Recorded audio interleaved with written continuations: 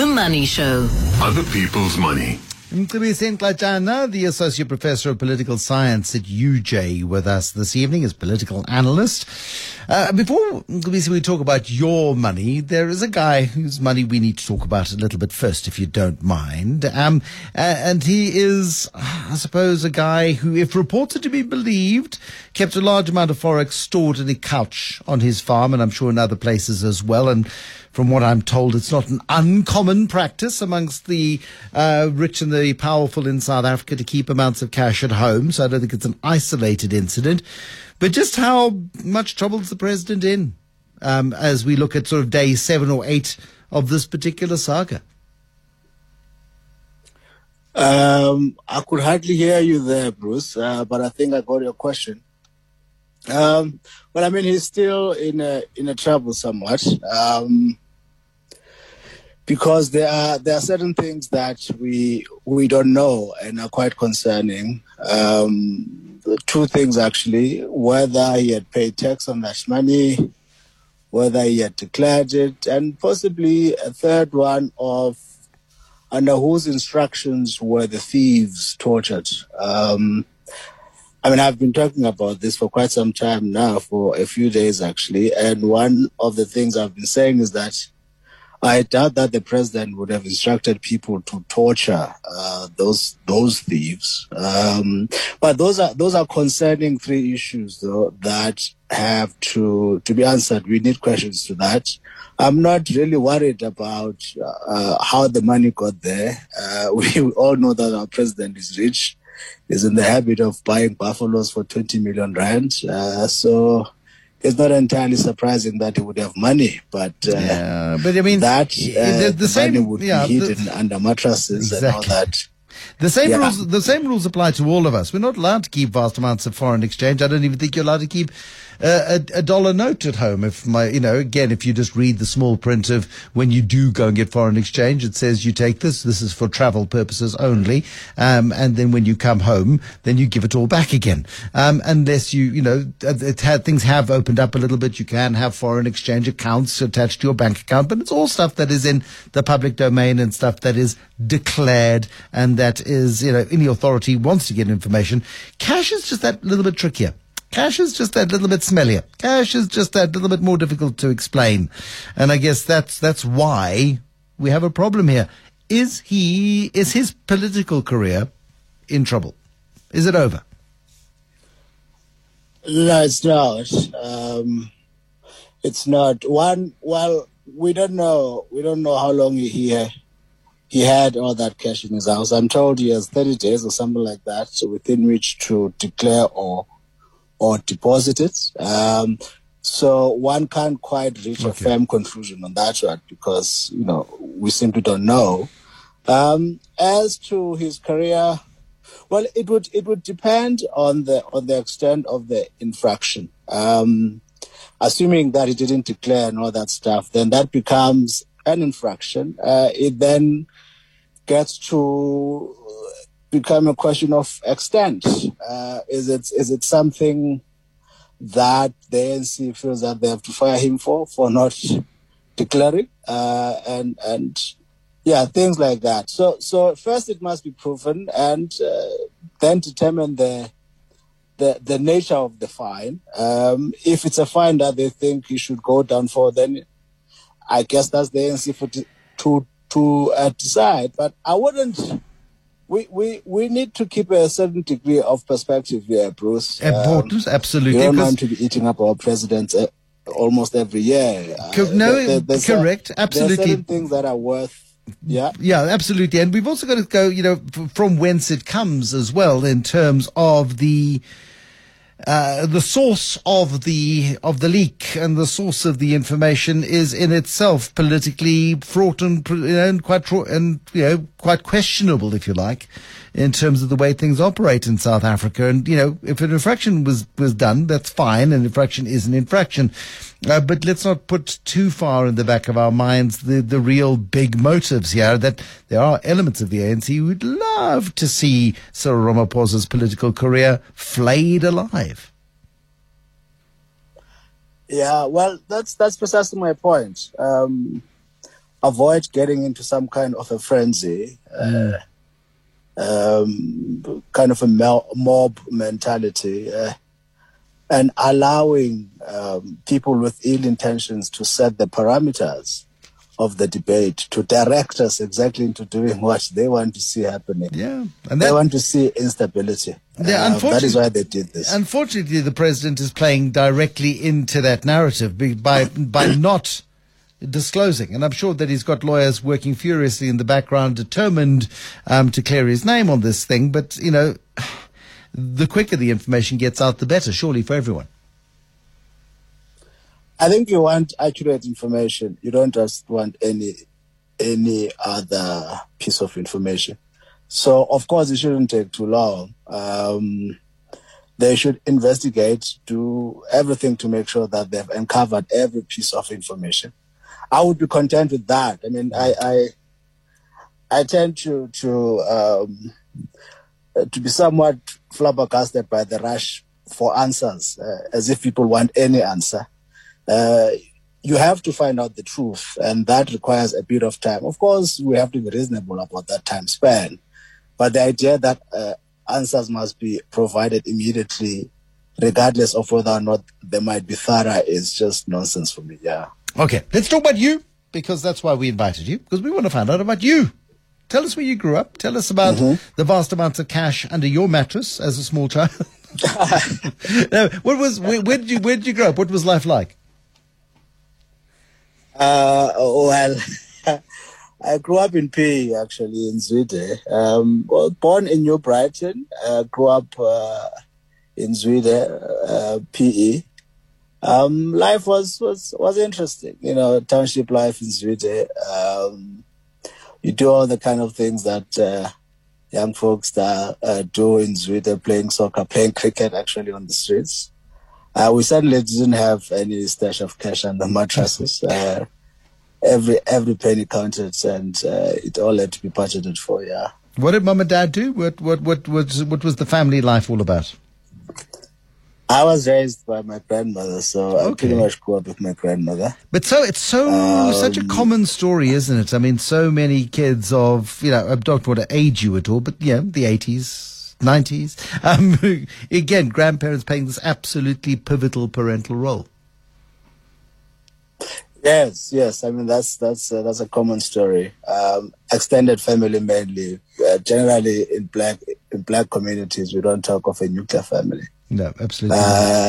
Aunts, uncles, they are all part of the family, and it gets somewhat interesting that way, because you can rely on a number of people for support and all manner of things. Yeah. And yes, you can rely as you grow up on support, and then of course later on that sort of responsibility falls upon you, does it not? Because so many future generations of kids unfortunately find themselves in similar situations.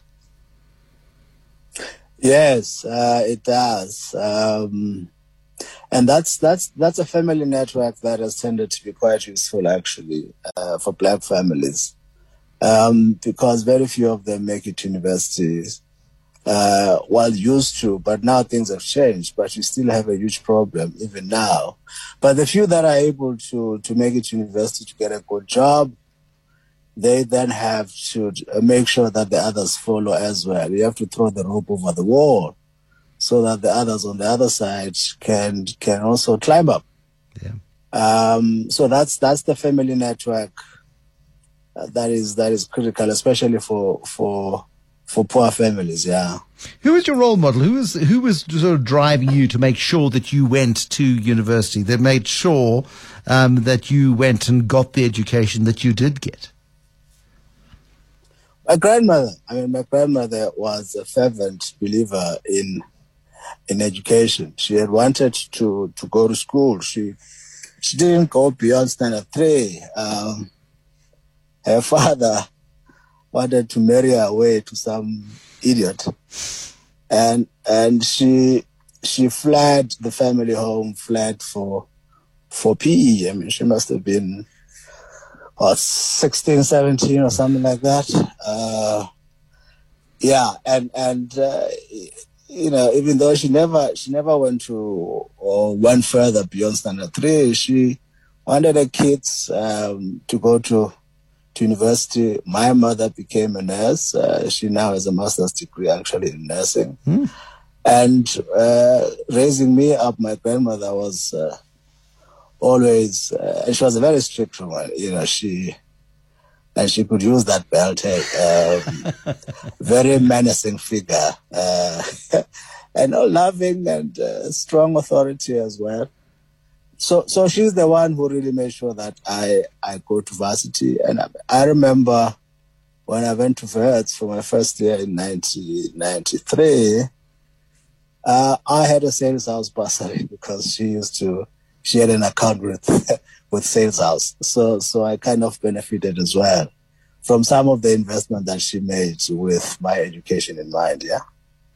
And thank goodness for smart, particularly matriarchs in South Africa, because I think so many people owe so much to matriarchal figures in their families, whether they be mothers, whether they be grandmothers or aunts. I think they've played a huge role. Your first job, what was it? When you left university, once you graduated from Wits? Well, my first serious job really was an intern, where I got a salary from one Canadian NGO actually in Braamfontein. That was an internship, but the very first one, serious one, was at the Center for Policy Studies under Stephen Friedman, who was my director there. Okay.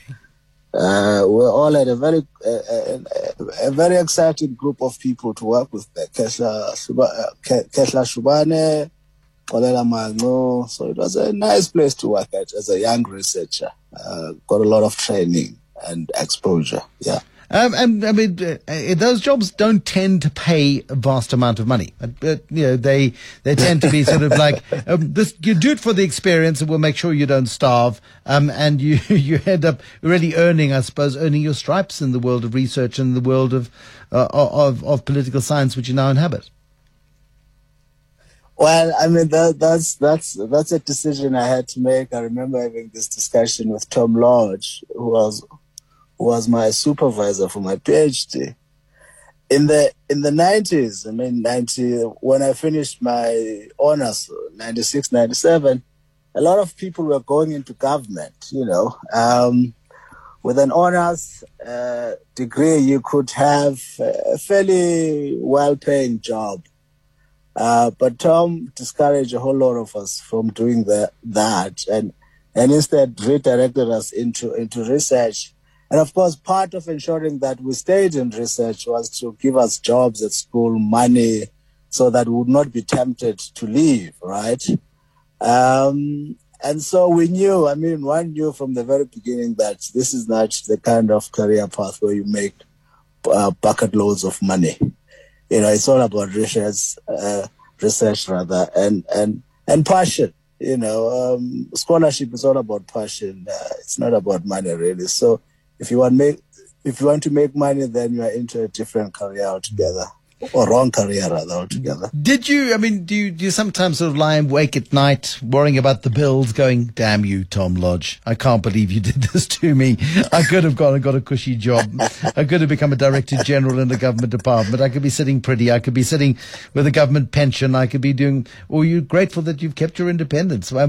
From the little bit I do know about you, I think you're a bit too independent to have gone into government. Yeah, well, I have very strong opinions. I like my space. I want to do exactly what I want to do. Control my own time. Sit down, write, sit at home, write, go to the office if I have to go to the office. So I'm very particular about how I arrange my space. The best thing for me is to have uninterrupted time. That for me, that's the best time because I get to sit and read and write. So, I might not have the money, but I have something that I treasure quite highly. Yeah. Do you put a particular value on money? None of us wants to be poor, but do you have some people really do lust after money? Again, you can't do your job if you are somebody who wants material wealth.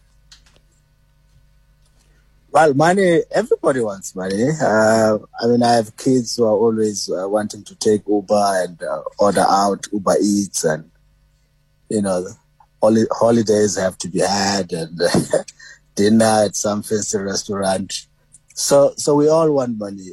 But for me, money is what I like about it. It is allowing me to do the kind of things that make my life easy. I mean, if I want to go to some fancy restaurant, I can do that easily. Buy as many books as I want. Have an unplanned trip somewhere for some emergency. So it makes life easy, but it's not for me to flash around. It's but it helps to have money because it makes life a lot easier. But it's not something to brag about for me. Flashy clothes, walking around like a peacock. But if you do have, a spending desire, is it for books? I mean, do you buy books that you never read, or are you quite picky and fastidious about what it is that you select, or is there stuff when you're gathering dust on your bedside table? It's books that I read. Get a fancy Apple gadget now and then. And mainly buying and going out a lot with the family. So, and holidays, yes. I mean, holidays. My wife especially insists on that stuff. Well, my wife insists on that stuff, and you just go along because, hey, she'd be lonely without you. What sort of holidays? Are these lavish affairs? Are they, do you like going to the bush and going rustic? What do you like? Going to the bush, mainly driving to Mpumalanga, KZN. These long drives into the bush. Not really hotels. Hotels are not part of a holiday, really. But disappearing somewhere, seeing a new area altogether. My daughter's idea of a holiday is is having room service, so having as much room service as possible. Yeah. And that stuff comes with a bill, of course. Do you ever get to switch off? I mean, when you go on holiday, do you switch off, or do you sneakily sort of sit quietly at 5:30 in the morning before everybody else wakes up and catch up on current affairs and catch up on your social feeds? Do you do that sort of thing, or do you ever defrag completely? I think so many people struggle to do that, especially as we've got so much access to so much information so much of the time. I try to switch off, but I always take stuff along with me. So what I would do would be, I would wake up in the morning early, around 6, do some work.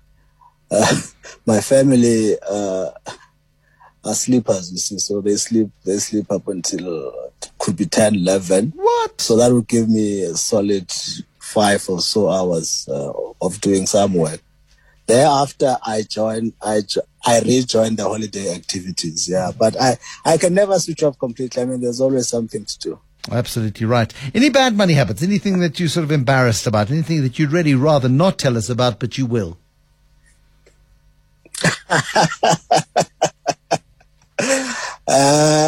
People ask for money, and I tend to give them quite easily. I've never managed to say no to people, especially because people need it. They're always asking, is 300, 400 in there? Then one realizes that you've given out almost 2,500 per month. So I wish I could learn to say no, but it's something I'm still grappling with. But you can't grow up in the environment that you grew up in and say no. I don't think. I mean, I think it is that much harder, because if anybody had said no to you while you were growing up, you wouldn't have got to where you've got to today. I think that makes it that much more complicated, doesn't it? I guess that's it. And those demands are a lot higher now with quite a lot of people not working. So yeah, and you feel bad. You can't say no when you know you have money. It's like you're lying. You feel bad, so you end up, unless my budget is quite tight, then I would really feel courageous to say no. But if I have extra, I just give. Yeah, it's tough. It really, I think we live in a tough environment and things are really hard. And I think people are coming really unstuck, and the obligation on people with means has never been more acute. And I fear it's going to get just a little bit tougher. When you look at your prospects, and Mcebisi, you've just had this wonderful promotion now at UJ. Do you feel like you've cracked it?